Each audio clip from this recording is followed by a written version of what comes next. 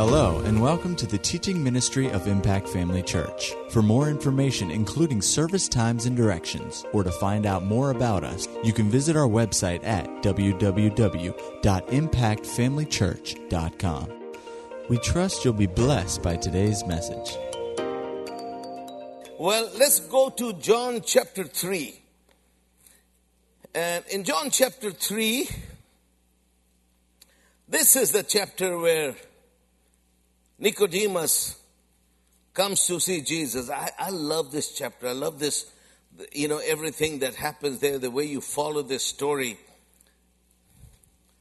So I can start in the beginning. It said, there was a man of the Pharisees named Nicodemus, a ruler of the Jews. So Nicodemus was a priest, he was a Pharisee, and he was a ruler of the Jews. In other words, he was one of the senior Pharisees. The same came to Jesus by night and said unto him, Rabbi, we know that thou art a teacher come from God, for no man can do these miracles that thou doest except God be with him. So he came to Jesus at night. And I tell you why he came at night, because the Pharisees, there was some kind of professional jealousy going on, because Jesus could heal the sick, they couldn't heal the sick.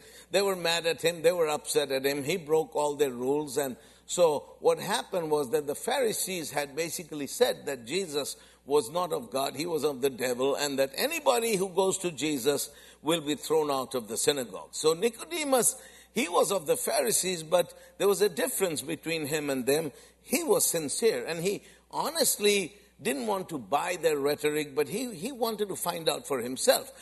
Because, this man Jesus, they're saying all these things about him. Is it true or not? So he came sneaking in the middle of the night because he didn't want anyone to see him. So look at what he does. He comes, and this is the first thing. These are his opening words. He says, Rabbi, which means teacher or master. He says, we know that you are a teacher come from God. The reason he said this, what he was trying to say, that my colleagues, my fellow Pharisees, they believe that you're from the devil, but I know, I don't believe what they say. I believe you are a teacher sent from God. Why? Because no man can do these miracles that you do except God be with him.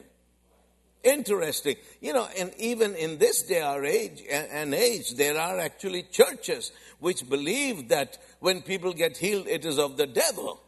And when people get sick, that is of God.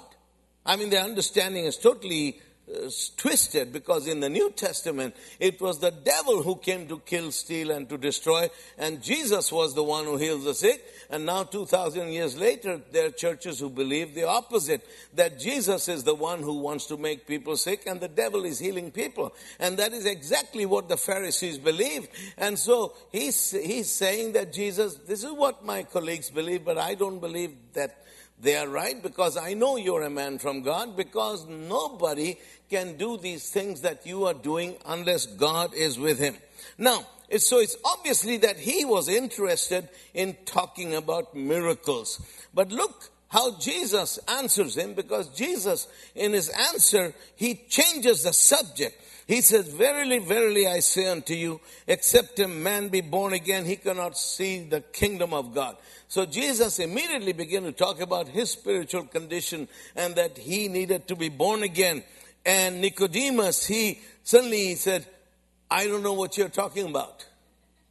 How can a man be born again? Now, this is interesting, because you see, Nicodemus is a Pharisee. He knew the Bible. He knew the Bible backwards. He knew all the stories in the Bible. He knew what the Old Testament taught. So he knew everything. But the one thing that really matters the most from the perspective of eternity, Nicodemus had no idea about. The one thing that really matters, that you must be born again, he did not understand that, although he knew about miracles, and that's what he wanted to discuss with Jesus. So Jesus began to talk to him, and they had this wonderful conversation, and Jesus is preaching to him. And then actually Jesus is speaking about himself, about his own mission, his own calling, why he had been sent to this earth. So he comes to the 14th verse. Then he says, as Moses lifted up the serpent in the wilderness, even so must the Son of Man be lifted up, that whosoever believeth in him should not perish, but have eternal life. Now here Jesus is telling this story of Moses and the serpent in the wilderness. And this was a story in the Old Testament that was known to every Jew. It was there are certain stories in the Old Testament that everybody knew. And this was one of those famous stories about Moses and the serpent in the wilderness. But what Jesus is doing to Nicodemus, he's actually telling him this story that Nicodemus already knew about, but he is giving him the true meaning and the interpretation of that story. Because you see, here's the thing. Everything you read in the Old Testament, it can only be fully understood and comprehended in the light of the New Testament. Everything you read in the Old Testament is a type and shadow, the reality of which is found in Christ. Because if you read the Old Testament as a standalone book and you quote Old Testament books and Old Testament scriptures, although they are scriptures and they are the Word of God, unless you see those Old Testament scriptures through the prism of the cross and through the prism of the New Testament, you will end up with an interpretation which seems right but is totally wrong. Let me give you an example. If you read the Old Testament by itself, as if Jesus never existed, as if the cross never happened, then you will think that the only people that God loves on this earth are the people of Israel. And God hates everybody else. He's angry at everybody else, and he loves only the people of Israel. Am I correct? I mean, that's what you get. But when you read the New Testament, then you begin to understand, yes, God loved the people of Israel, but he gave his only son because he loves the whole world. So the Old Testament everything in the Old Testament is a type and shadow, the reality of which is found in the New Testament. So he is telling Nicodemus that this story of Moses and the serpent in the wilderness is a type and shadow of the reality of which is found in the New Testament. Now, this is what happened. I'm giving you my little paraphrase, this story of Moses and the serpent in the wilderness. What had happened is that the people of Israel, they were out in the wilderness. Moses was with them, and God had given them some tremendous victories over kings. There were certain kings who came against them, and the Lord had actually told Moses, he said, go out against them and fight them because I'm going to give you the victory. So Moses told the people, let's go and fight because God has given us the victory. And they actually went in and they fought these kings and they won tremendous victories over them. But as they left that place, they began to complain. They began to murmur. Sometimes I don't understand those people. They began to complain and murmur. You know what? Why they were complaining? About the food. They were complaining. It reminds me of this lady who wrote this big thing on Facebook. She was so angry at the lockdown we had because this is what she wrote. I'm not making this up. She said, I like to go to restaurants and now I cannot go to restaurants and my life is miserable because of that. And I said, there's people in the world who have worse problems than you going to restaurants. We live in a land of plenty and we are so blessed. So being hungry is not one of our problems. Our problems is which restaurant shall we go and eat in? That's an American problem. Do you understand what I'm saying? We have a choice.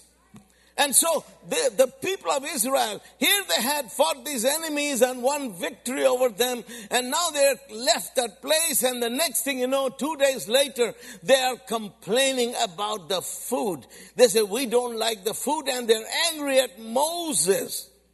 Because Moses to them was their chef. He was everything, He was responsible for everything. Anything that they did not like, they always went to Moses and they complained at him. And the second thing, they wished they were back in Egypt, where they had nothing to eat, So anyway, so these people were complaining. And so God was angry at them. God was angry at them. Now, God had a covenant with them, but he was angry at them. Because the blessings of the covenant do not come by default. They come as a result of faith. You will see that although God had a wonderful covenant with them, he was Yahweh Rapha, their healer, Yahweh Sidkenu, I am your righteousness, Yahweh Ra, I am the Lord your shepherd, and Yahweh Shammah, I am the Lord, the always present one. But all these wonderful promises he had given to them, they were subject to their faith and obedience. And when they did not walk in faith and obedience, covenant or no covenant, they suffered. And so now what happened after these victories, they just quickly and conveniently forgot what the Lord did. Now they're complaining about the food. So finally, one day, thousands of, it says fiery serpents, that means very poisonous snakes, came from the middle of nowhere and began to bite the people. And the people began to die. They were dropping like flies all over the place. And then somebody said, this is happening because we have sinned against God. I think that's the smartest thing, to come to a realization that which is happening to us is because of our sin. Many people, they blame other people or for their condition, but they don't say this is because we have sinned. But the people quickly realized, and so they went to Moses and they said, Moses, these snakes have come in and they're biting us. And snake bite is a very slow and painful way to die. And all these people are dying. Please do something. And so Moses, he went before the Lord. He went into the tabernacle and he began to seek the Lord. And as he was seeking the Lord, he said, Lord, have mercy on these people. Do something. And the Lord told Moses, this is what you do. He said, Moses, take some copper. Now, pure copper is a very soft and pliable metal. So he says, the Lord said, take some copper and shape and form a serpent, a snake of copper. And then you nail that copper serpent to a pole. And then you take that pole with the copper serpent and take it to the middle of the camp where the people are. And then you raise up the copper serpent and tell the people to look at that copper serpent. And everybody who looks at that copper serpent, his sins shall be forgiven. The curse shall be broken. He shall be healed, and he shall not die, and he shall live. So Moses quickly, he took some copper, made this copper serpent, and he nailed it to a pole, and he ran with that copper serpent to the middle of the camp, and he stood there in the middle, and he shouted, he said, everybody look at this copper serpent, here's your deliverance. And the people, who were dying on the ground, they were writhing around in pain and agony. As they turned around and looked at the copper serpent, a miracle took place. In an instant, each and every person, each and every Israelite who looked at the copper serpent, his sins were forgiven. The curse was broken. He was healed, and he did not die, and he lived. That was a wonderful miracle. One miracle that affected, after the parting of the Red Sea and the people of Israel coming out of Egypt, that was one of the greatest miracles ever. And so that's what he's referring to. And he said, as Moses lifted up that copper serpent in the wilderness, in the same way I shall be nailed to a cross and I shall be lifted up, so that whoever looks at me and believes in me, the same thing shall happen to him that happened to the Israelites in the wilderness. Their sins shall be forgiven. The curses upon their lives shall be broken. They shall be healed, and they shall not die, and they shall live. Hallelujah. So what he was saying, that what the copper serpent was to the Israelites in the wilderness, that is who I am today. That copper serpent is a type and shadow. It points to me, because I shall soon be going to the cross. And people will look at me, and when they look at me, the same thing that happened to them shall happen to me. Hallelujah.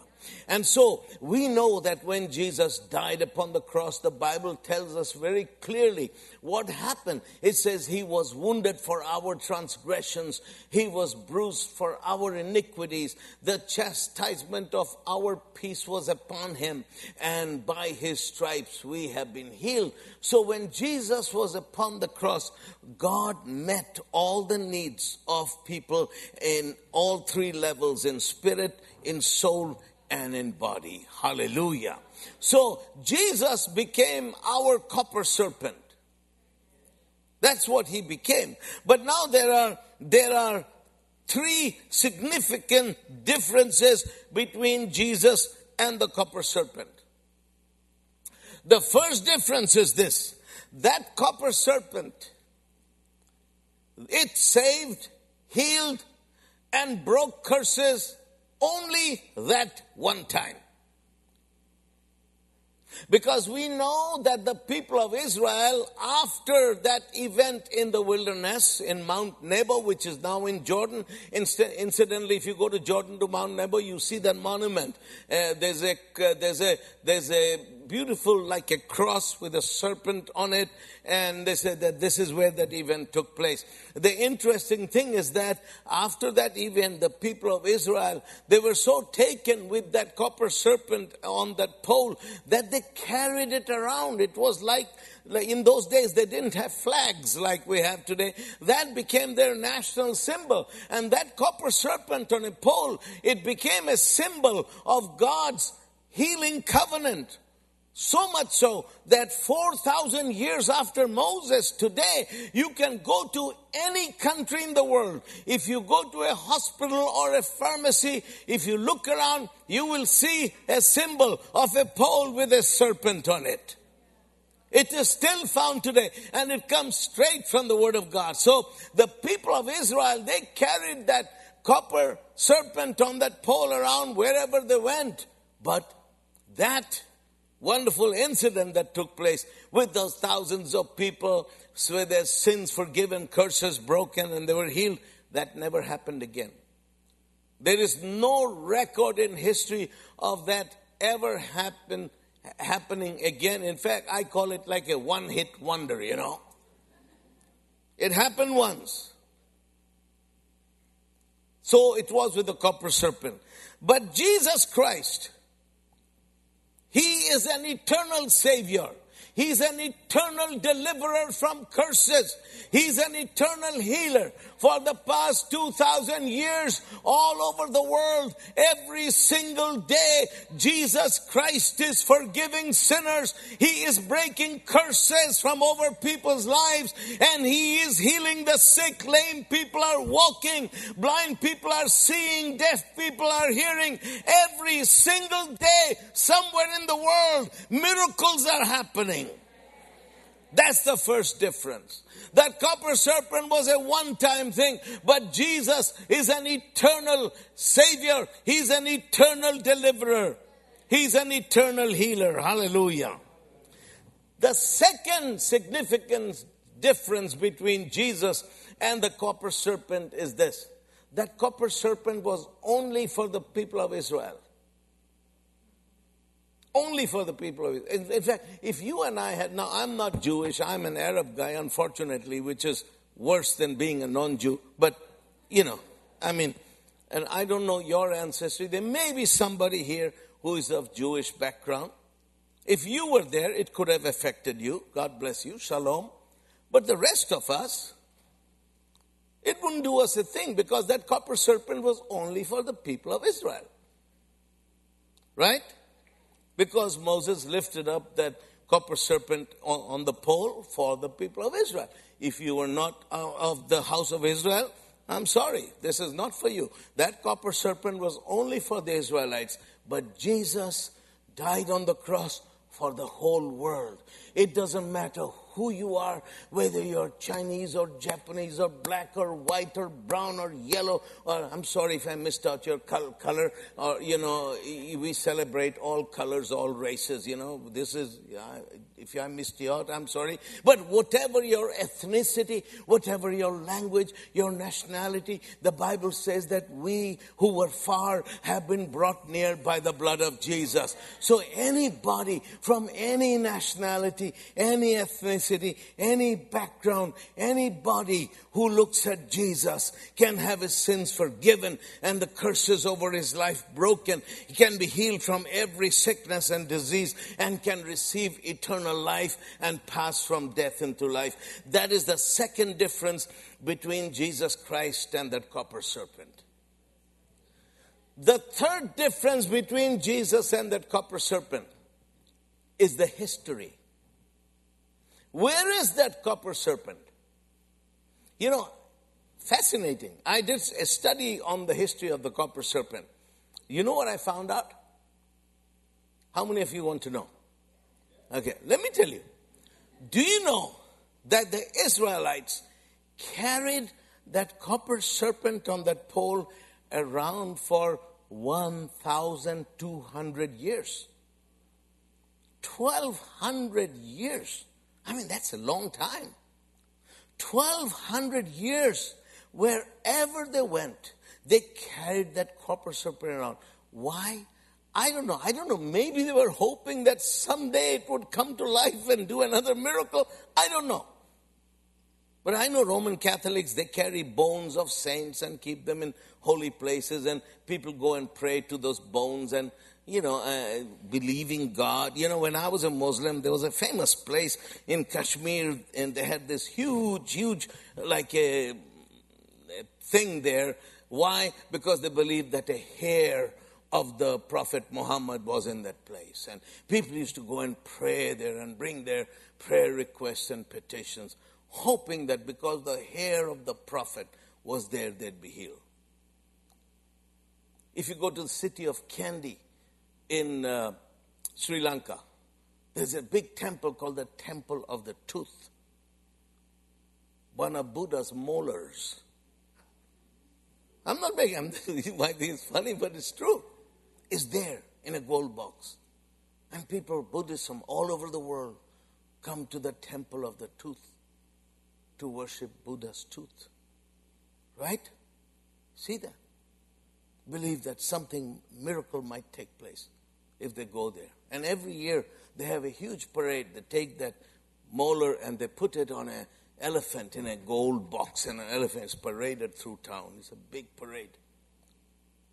But Christians do the same thing. They have got relics of the saints, pieces of bone. I have a friend who went to the Vatican and they have a box there containing another box. Nobody has seen it. And in that box is another box. And that box supposedly contains a piece of the jawbone of the Apostle Peter. I know one pastor, Ray McGrath, he went there. He says, as I stood there in front of the box, I began to shake. I felt the presence of God. I said, dear Lord, what is happening to people? Right? People they think that through these things they can have some kind of connection with God, but we don't. Our connection with God is by faith in the blood of Jesus. But you see, what happened to that, not tooth, but that copper serpent, was that for 1,200 years, the people of Israel carried around that pole with a copper serpent.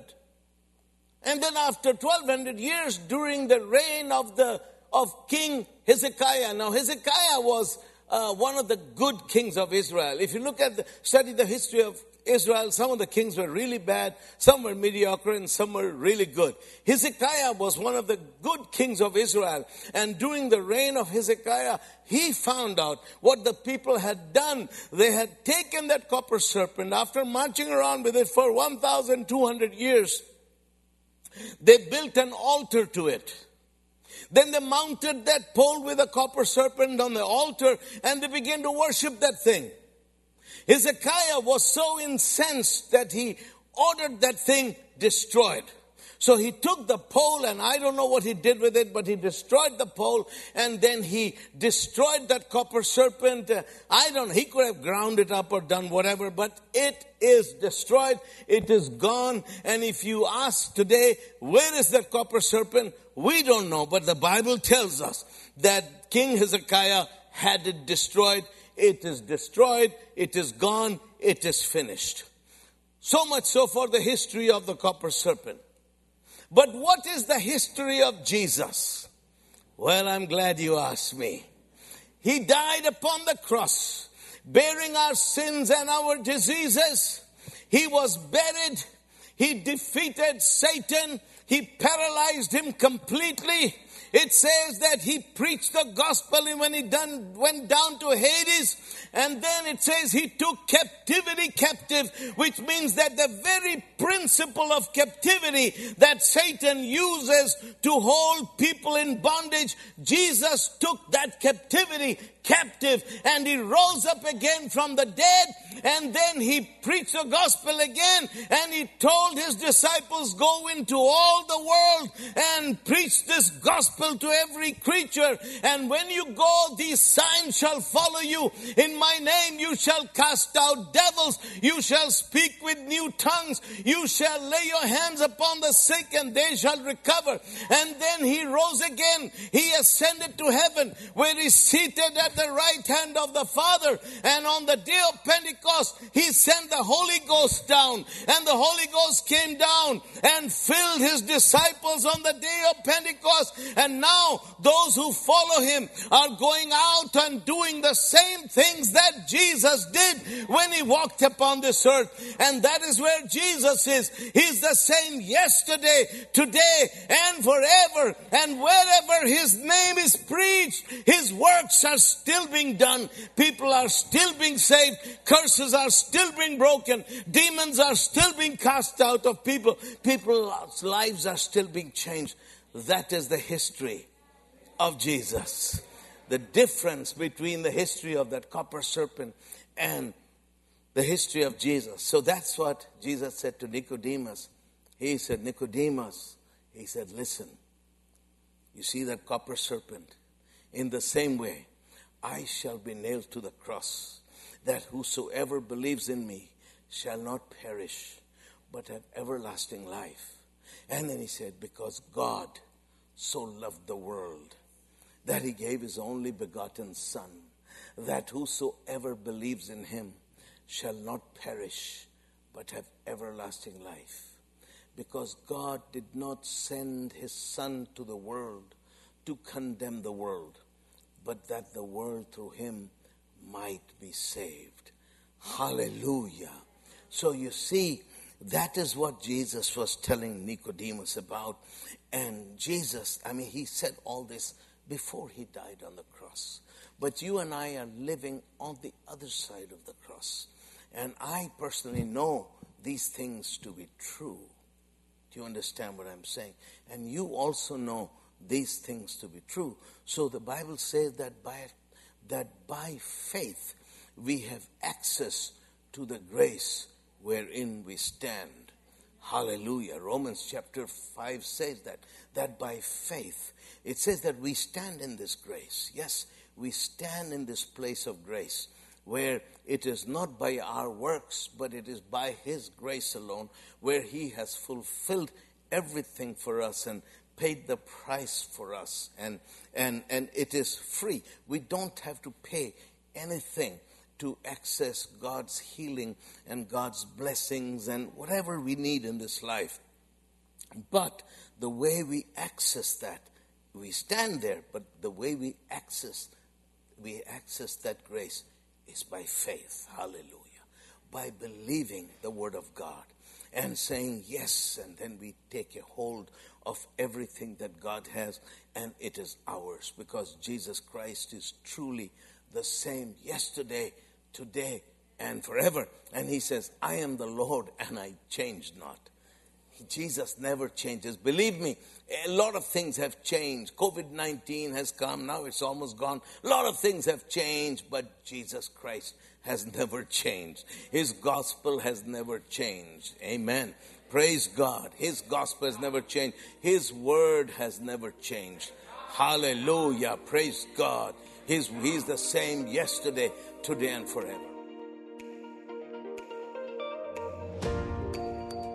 At Impact Family Church, it is our desire to see you blessed through the power of the Word of God. We have been helping people to change their world for over 25 years through our dynamic ministries and teaching. If you are going to be in the North Central Florida area and are interested in attending our services or just want more information about us, you can visit us online at www.impactfamilychurch.com.